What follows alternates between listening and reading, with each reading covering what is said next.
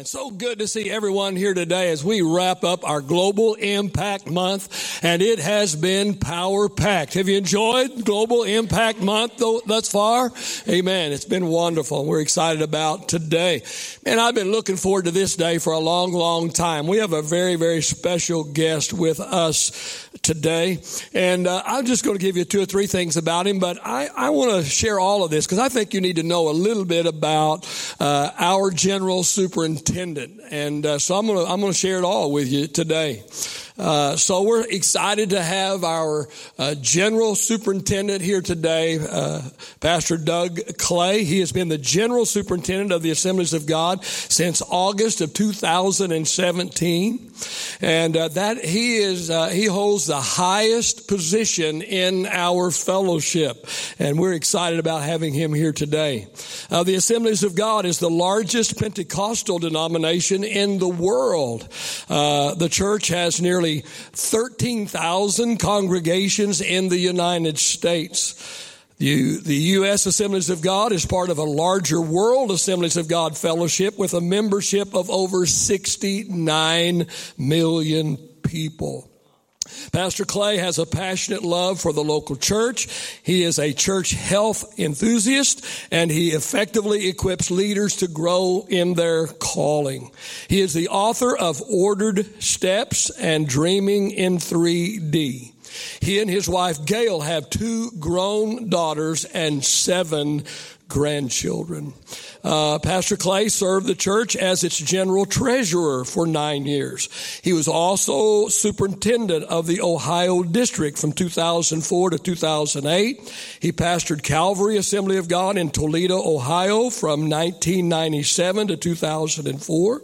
Also served as the Assemblies of God National Youth Director, also as the Ohio District Youth Director, and as a youth pastor in Ohio and Iowa. He is a 1985 graduate of Central Bible College in Springfield, Missouri. Amen. We love this guy. I will tell you, I have just got to just have short conversations with him about 3 different times, and I want to tell you, I have always found him to be genuine, to be kind. I love his spirit. I think we're in really, really good hands in the Assemblies of God. Would you make Pastor Doug Clay welcome to the Grace Place today? Thanks, Pastor Mike. Thank you. Good morning. Hey, would you do me a favor? Can we welcome Jesus into the service today? Let's give Jesus a hand clap of praise. Absolutely. Wow, this is a privileged opportunity to be here, to be a part of this Global Impact Month, to be a part of what you're doing. I want to say thank you for not just being a healthy local church, but being a church that's having a global impact. And for those of you who are watching online, thank you. I trust that you'll lean in today and be a part of what God wants to accomplish. You know, here's what I've discovered. Great churches aren't built accidentally.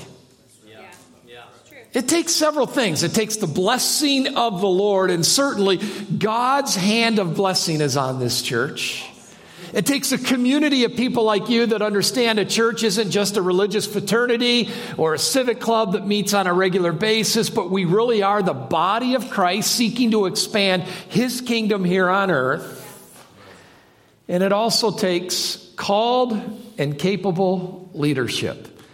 And can I tell you, when it comes to called and capable leadership, you have the absolute best sitting right down here in the front row. And I just want to say thank you, Pastor Mike, for leading so effectively, for leading so well, and for dressing so cool. I'm just glad I got white bottom shoes on today. And I thought I'm in the spirit, right? Because I got the same shoes that Pastor has. And so what a delight. It's a delight. I am so grateful that you're turning your attention for a month to the world. Can I just tell you a couple of things? First of all, when it comes to the Assemblies of God, this network of churches that you're a part of, when you say you belong to the Assemblies of God, did you know this? 95% of us resides outside of the United States. We're a global family. In fact, this might encourage you. There are 10 times more Assemblies of God churches in the world than there are McDonald's restaurants. That's because the ethos and embedded into the DNA of the Assemblies of God, we believe that everybody has a right to taste and see that the Lord is good. We believe that everybody has a right to be presented the gospel of Jesus Christ. So Global Impact Month is not a denominational obligation. It's all a part of the DNA of this church that believes that not just the Metro Dallas area, but that the world deserves to hear that the Lord is good. Yes. Amen? Yes. There's a legend which recounts the return of Jesus to heaven after his time here on earth. Even in heaven, he bore the marks and the scars and the bruises of his earthly pilgrimage with its cruel cross and shameful death. And when he returned to heaven, the angel Gabriel, the legend recounts, approached him and says, "Lord, was it as bad as it seems?" Jesus said it was. "Well, Master, you suffered terribly at the hands of men down there." Jesus said, "I did." Gabriel went on and said, "Well, do they know how much you love them? Do they know what you did for them? Do they know what your death actually means?" And Jesus said, "No, not yet. Right now, only a handful of people in Palestine really get it." Well, Gabriel was perplexed at that and says, "Well, then what have you done? What have you done to let more people know about your love for them and what your death means?" Jesus said, "Well, I've asked Peter, James, John, and a few of their friends to tell others about me, and those who they tell will in turn tell others, and hopefully my story will be spread to the farthest parts of the globe. Ultimately, all of mankind will hear about my love for them and what my death means." And Gabriel frowned and looked rather skeptical. And he said, well, Lord, what if Peter, James, and John, what if they forget? What if they grow tired? What if they don't tell? What if downline the story doesn't continue? What's your contingency plan? Jesus said to Gabriel, "I haven't made any other plans. I'm counting on them to keep the story alive." And I would submit to you, friends, that 21 centuries later, Jesus still has no other plans.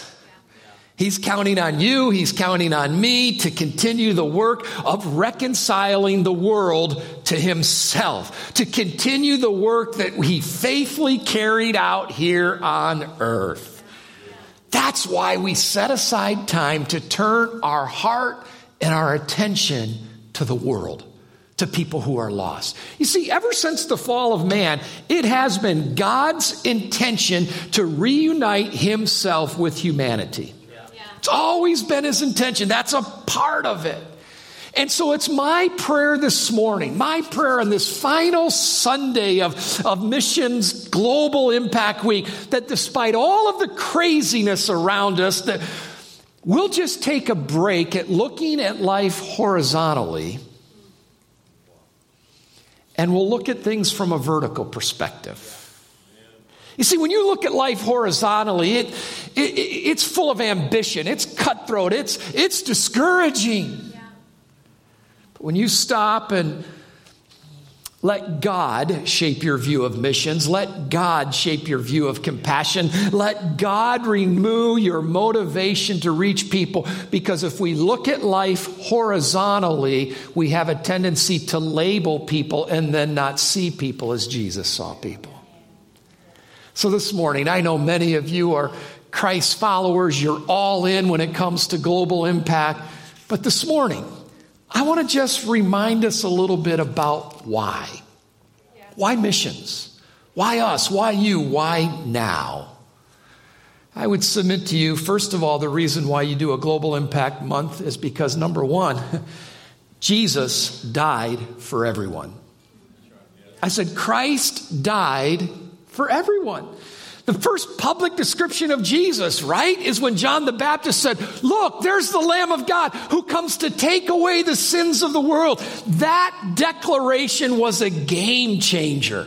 Think about it. Up to that point, humanity had sort of been relying on the blood of sacrificial lambs for the atonement of sins. Thousands of lambs had been slaughtered, but God comes along. He provides the perfect sacrifice, not a lamb, but his son, his only begotten son. And Hebrews says in Hebrews 9:26 that Christ has appeared once and for all to put away sin by sacrificing himself. That's why we do the Great Commission. That's why we have Global Impact Month, because Christ died for all.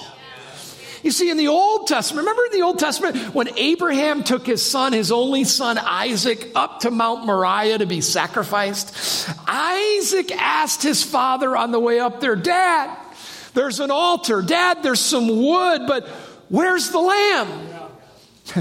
Abraham said, don't worry, son. God will provide the lamb. And you know what? He did. He provided a ram for Abraham. He's provided a lamb, his son, for us. And I'm telling you, church, when we realize all of the implications of Christ's death on a cross, then we should go beyond just missiological thinking. We should go beyond just global impact talking. We should move into missiological action. Taking this gospel to people who need it. He said, Doug, do you believe that strong? Yes, I do. And I'll tell you why I believe that strongly in the gospel and missions is because God keeps his word. Did you know that God doesn't lie? Aren't you thankful that God doesn't break promises? Have you ever been the victim of a broken promise? It hurts. When you're a victim of a broken promise, people who break a promise, they have a failure in one of two areas, integrity or ability. They don't follow through with what they say, or they don't have the resources to back up of what they say. But when God said that God so loved the world that he gave his one and only begotten son, that whosoever believes in him would not perish but have everlasting life, he doesn't break a lie. He has got both the integrity and the ability to back up every single promise he said. That's why every Muslim has the right to taste and see that the Lord is good. Every person who's struggling with their identity has a right to the gospel because God said, whoever believes in him. So I believe in missions because I believe in the Word of God. I suspect I discovered the power of God's ability to keep his word my freshman year in Bible college. Now, I'm a preacher's kid. I'm a third generation Pentecostal preacher's kid, right? So I grew up in this thing. I grew up falling asleep in the church pews. I grew up where mom thought dad was going to take me home after a Sunday night service. Dad thought mom was going to take me after a Sunday. Can I tell you, when you wake up and the lights are out, you can sing all you want, I'm going to speak the name of Jesus, but that's a spooky place to wake up. I'm just telling you. You hear things you shouldn't hear. I love the church. I knew which Sunday school teacher served the best snacks. So if the service got going a little too long, I would find that supply closet and I would chow down on those double stuffed Oreo cookies. I love the church. So when I was 9 years old, my dad died suddenly of a massive heart attack. I was 9, my brother was 15, my sister was 18. But you know, I never felt the negative impact of being raised by a single mom because I was a part of a great church, much like this, where I had a lot of spiritual dads. I had spiritual dads who helped me build my Pinewood Derby car for Royal Rangers. I had spiritual dads that would take me to father-son campouts or Detroit Tiger baseball games. This sounds crazy, but I kind of felt sorry for kids who only had one dad. Because I had all of these spiritual fathers. Can I just put a comma right here? I want to challenge all the men of the church here. Will you be the answer to a single mom's prayer? There are a lot of single moms that will check out the church. And before they ever say yes to your doctrine, they want to know, can you help me raise my kids? And if you are here today and you're a single mom, can I just say to you, number one, you're my hero, and number two, you can make it. But you're going to need the strength and the support of a great church like this where there are spiritual dads. So I grew up and felt this call of God on my life to go into the ministry. So I took off and went to Bible college. And Man, that's when it happened. I started meeting other preachers' kids. In fact, my roommate was a preacher's kid from Carlinville, Illinois, and he'd go home on the weekends. His dad would let him take part in a service or a church council meeting. And he'd come back. We'd stay up late Sunday night, early Sunday morning, just talking church stuff. He would say things like, my dad said this is how we ought to do outreach. My dad said this is how we ought to do compassion ministry. My dad said this is how we ought to do missions. My dad said, my dad said, my dad. And for one of the first times in my life, I felt like I had been cheated by God. I thought, Lord, I would like a dad that would mentor me in this pastoral pursuit. I would like a dad that would walk this out with me. And all of a sudden, instead of processing the reality of my situation through the lenses of Scripture, I started processing it through my emotions. Let me pause right there. One of the reasons why your pastors place such a high priority on the Word of God is because when you go through crazy times, if you're not careful, you'll have a tendency to listen to yourself rather than the truth of God's Word. And can I tell you, myself lies to me at times. When we go through crazy times in culture, if you're not careful, you'll have a tendency to process your reality through Fox News rather than the Word of God, or CNN News rather than the Word. Can I tell you, both of those don't always tell you the truth. But God's Word will never lie to you. So I talked myself into this. God, you're not fair. Why would you do something so unjust? And I was ready to quit school and go home and take care of my mom. I'll never forget. I called her one night. I said, Mom, this doesn't make sense. Why would God do something like this? And she said, honey, I can't answer your whys, but I can promise you this. And my mom broke into this really cool prayer. Her prayer went like this: Lord, you said in your word. Now, I got to tell you, I grew up with my mom using that phrase an awful lot. And can I just confess something to you? I'm 59 years old. I'm the General Superintendent of the Assemblies of God. But I got to be honest, I don't think everything my mom said was in the book was really in the book. I think she leveraged that to get her way with us boys. But this time, she was spot on. Her prayer went like this: Lord, you said in your word, you'd be a father to the fatherless. And I claim that promise for my son, Doug. In Jesus' name. Well, we hung up and I didn't feel any better. And I was still ready to quit school. 2 days later, in a chapel service there was a missionary. And he gave this call for students to surrender themselves. And all these students walked forward singing, I'll go where you want me to go, dear Lord. And I didn't. I just turned around and I knelt in my chapel seat. And by now I wasn't even able to pray. I was feeling sorry for myself, kind of feeling like a victim, and saying, Lord, this stinks. I was in that knelt, feeling sorry for myself position for a few moments, when all of a sudden I felt the strength and the warmth of a large hand placed on my back. I turned around and I looked, and there was Coach Arnold. Coach Arnold was the basketball coach at Central Bible College, 6'6", 250 pounds, a hulk of a man, and he had his hand on my back. And he was old school Pentecost, because when he was praying for me, he was pushing on my back at the same time. When I turned and looked at him, he had a crocodile tear coming down his cheek. He said, Duggar, I knew your dad. I know your mom. Both of them would be really proud of you. And then he took his hand and he put it to my shoulder and he pulled me really tight into himself. He said these words: Duggar, as long as you are at Central Bible College, I consider you like my own son. Son. And when he said son, I jumped up and I tried to hug him and he hugged me and I snotted and cried all down the front of his shirt. But can I tell you, church, in the moment of that embrace, there was a prayer that went like replay off in my mind. 48 hours earlier, there was a godly mom who said, Lord, you said in your word. I can't promise you that life is going to be hassle-free. I can't promise you that we're going to find world peace all of a sudden. I can't promise you that there's not going to be new variants and new restrictions. I can't promise you that the upcoming political cycle is going to be any less raw than it was the last time. But here's what I can promise you. Though mountains may crumble and seas run dry, the word of our God stands forever. God said, for whoever believes in him would not perish but have everlasting life. And it's in this kind of cultural climate that we can claim the promises of God, that his word will not return void, that they who call on the name of the Lord shall be saved. So, I believe in it because I believe that God keeps his word and Christ died for everyone.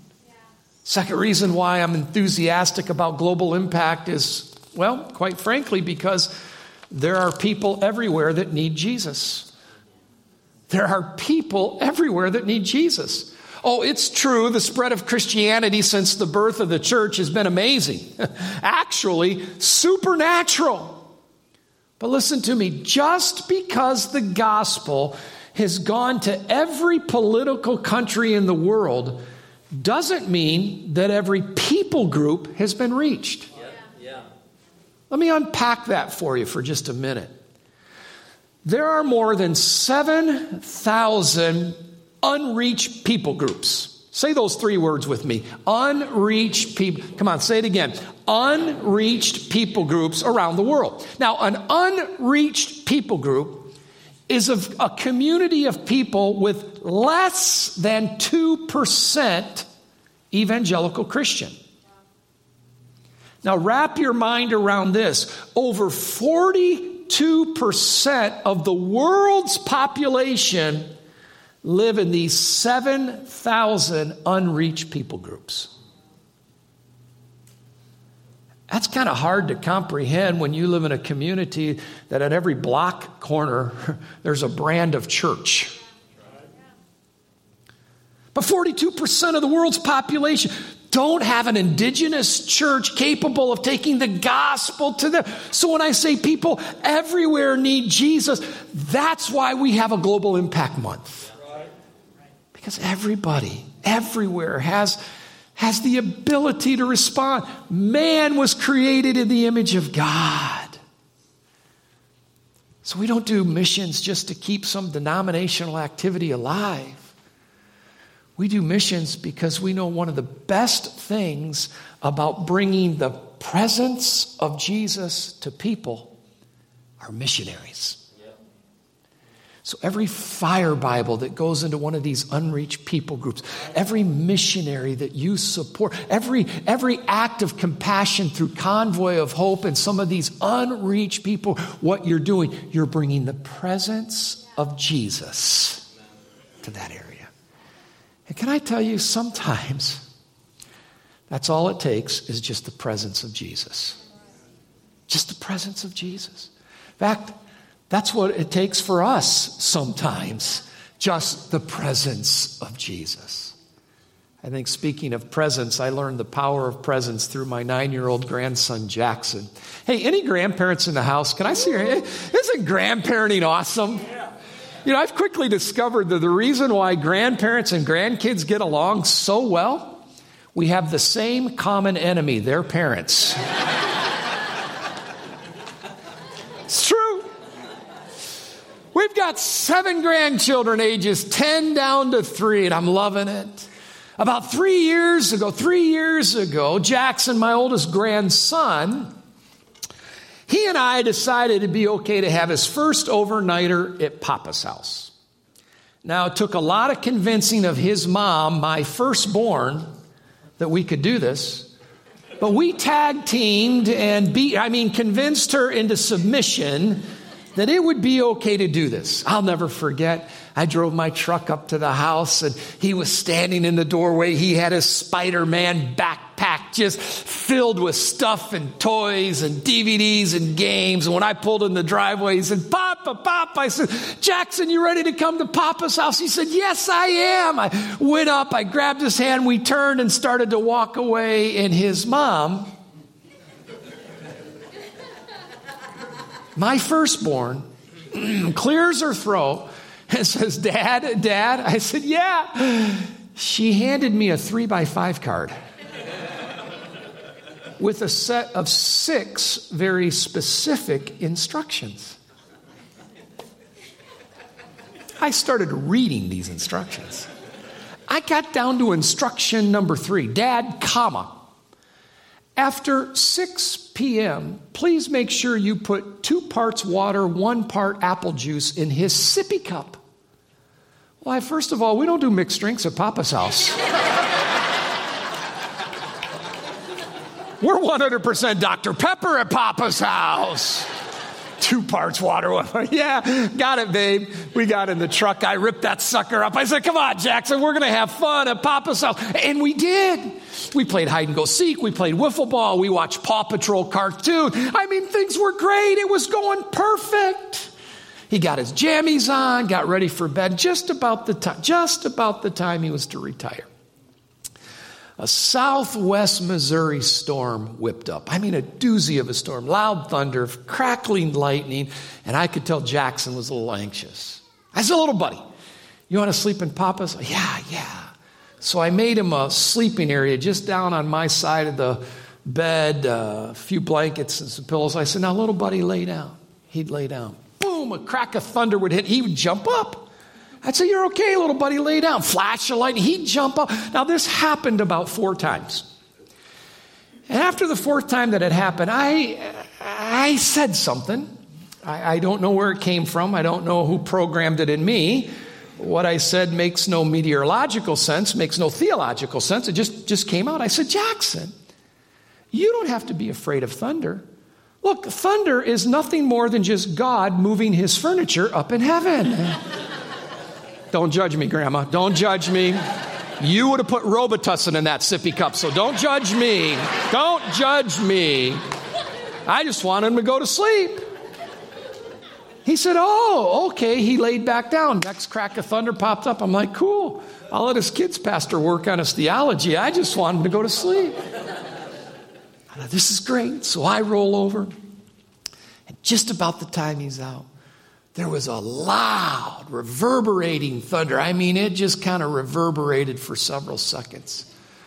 And I'm laying here, but come on, grandparents, we have an extra sense. I could feel a set of eyes just looking at me. Sure enough, when I rolled back over, he wasn't standing all the way up. He was just looking above the mattress. But his eyes were huge. His eyes were huge. And when I rolled over, and just before I said something to him, he said, Papa, do you think that I could lay with you till God quits moving his furniture? I said, you bet, little buddy. So I picked him up and I plopped him down in my bed. And church, within 10 seconds, he was out. He was out. I couldn't convince the little tyke that the storm on the outside wouldn't hurt him on the inside. But as long as he was in close proximity to Papa, he had a sense of security to ultimately rest comfortably. And can I tell you, when a missionary, when a Fire Bible, when a Convoy of Hope team, when a Builders International team comes into an unreached people group and they're anxious, their world religion isn't helping them. They see what's happening in their world and they're filled with a lot of fear and anxiety. Just the presence of Jesus. We can get numb sometimes to saying, I just want to speak the name of Jesus. But it's amazing to watch what the name of Jesus does in a people group that have never heard the name of Jesus. So global impact, there are people everywhere that need Jesus. And part of our mission's commitment is to help bring the presence of Jesus to 42% of the world's population that are an unreached people group. Third reason why we do a global impact is because, well, quite frankly, eternity is real and it's going to begin soon, one day. We do Great Commission. We do global impact. We do missions because we care about all people, especially eternal suffering. Hear me this morning, church. When it comes to social issues, man, I'm so glad that the Pentecostal church believes in demonstrating compassion and distributing food and buying shoes and stuffing backpacks at the beginning of a school year. I love the fact that we demonstrate compassion to the suffering. But watch this. If the church is only marked by our compassion for the immediate and we're not motivated to respond to the eternal suffering, then we are a defective church.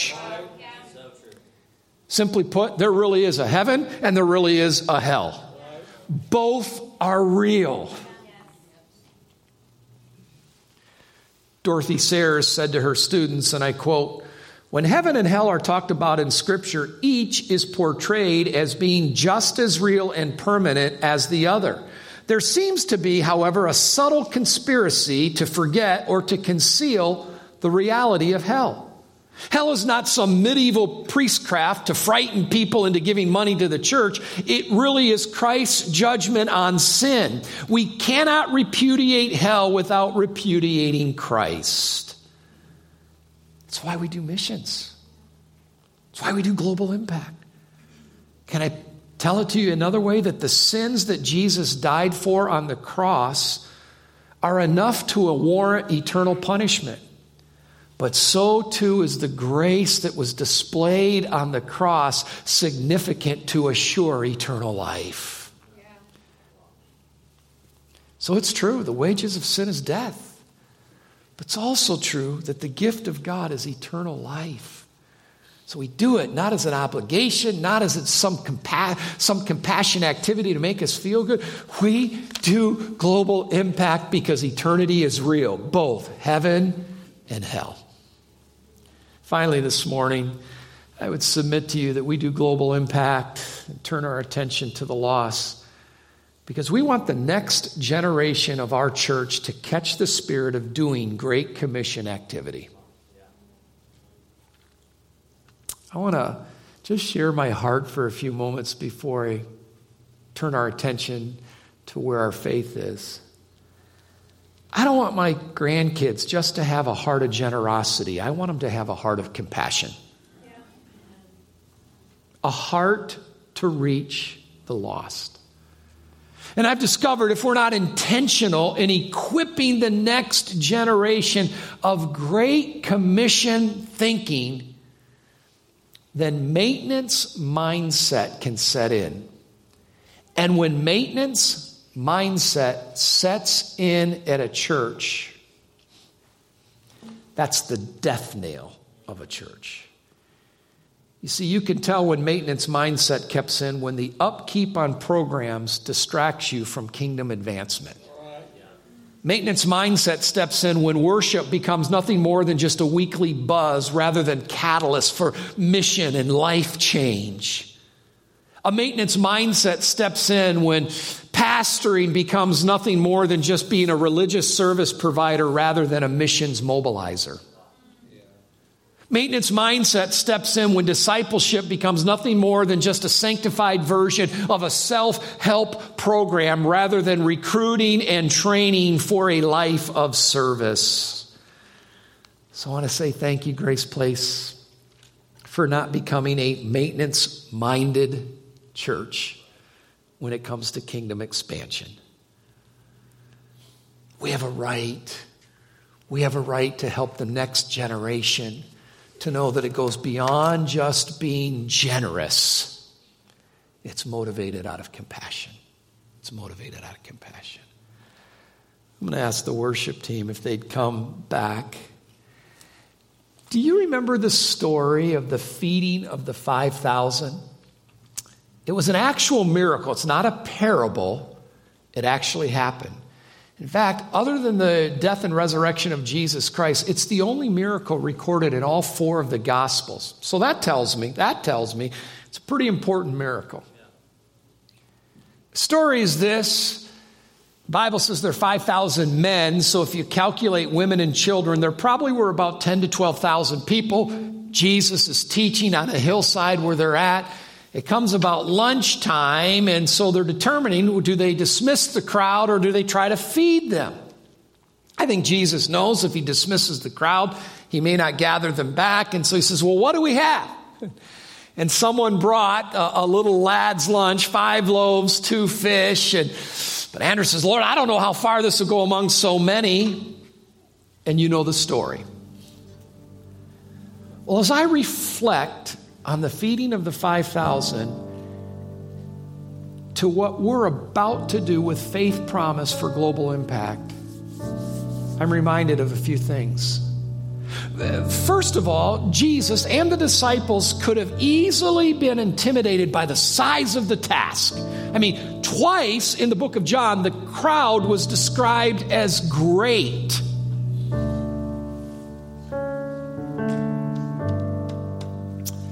But I want to pray and believe that you as a church will be baptized with the spirit of Joshua and Caleb, who when Joshua and Caleb compared the task in front of them, they didn't look at themselves and go, we can't do this. They looked at the enemy and the task and said, you know what? We got a God that's bigger than that.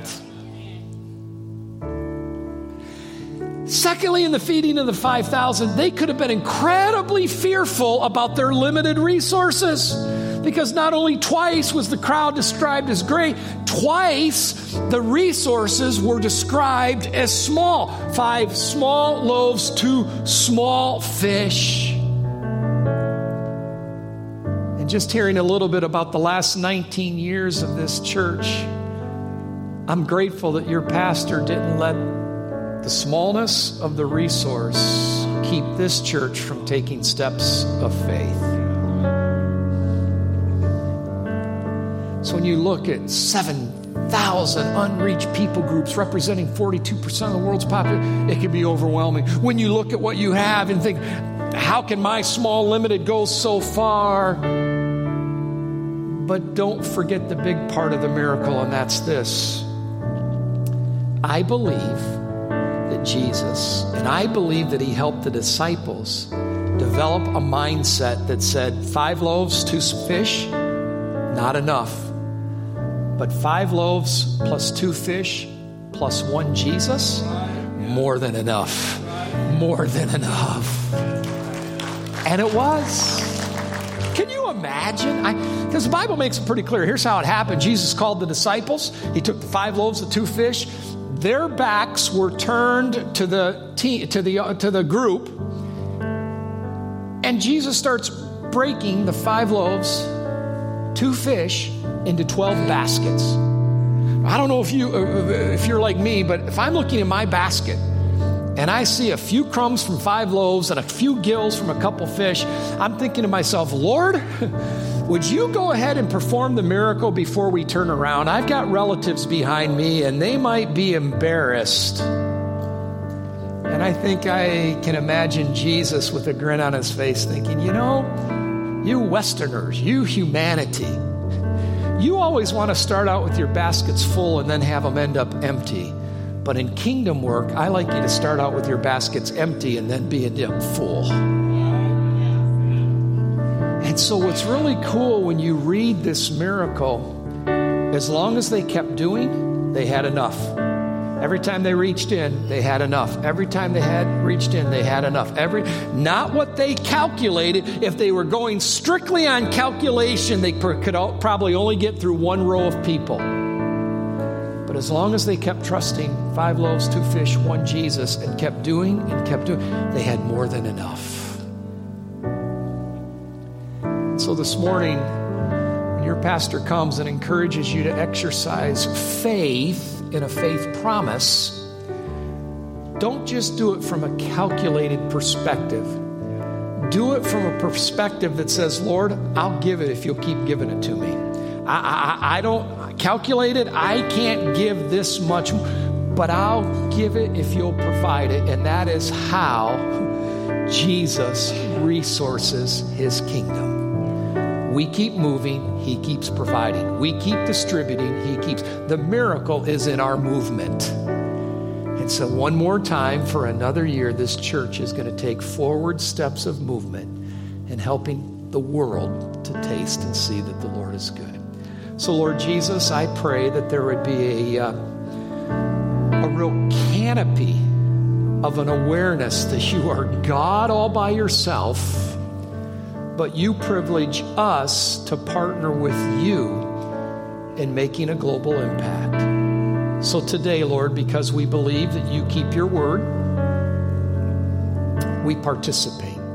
And we participate with a large amount of faith, believing that if we will take the steps of faith to do, you will provide. So in the name of the Father, and of the Son, and of the Holy Spirit, let our act of faith now be anointed by you. In Jesus' name I pray.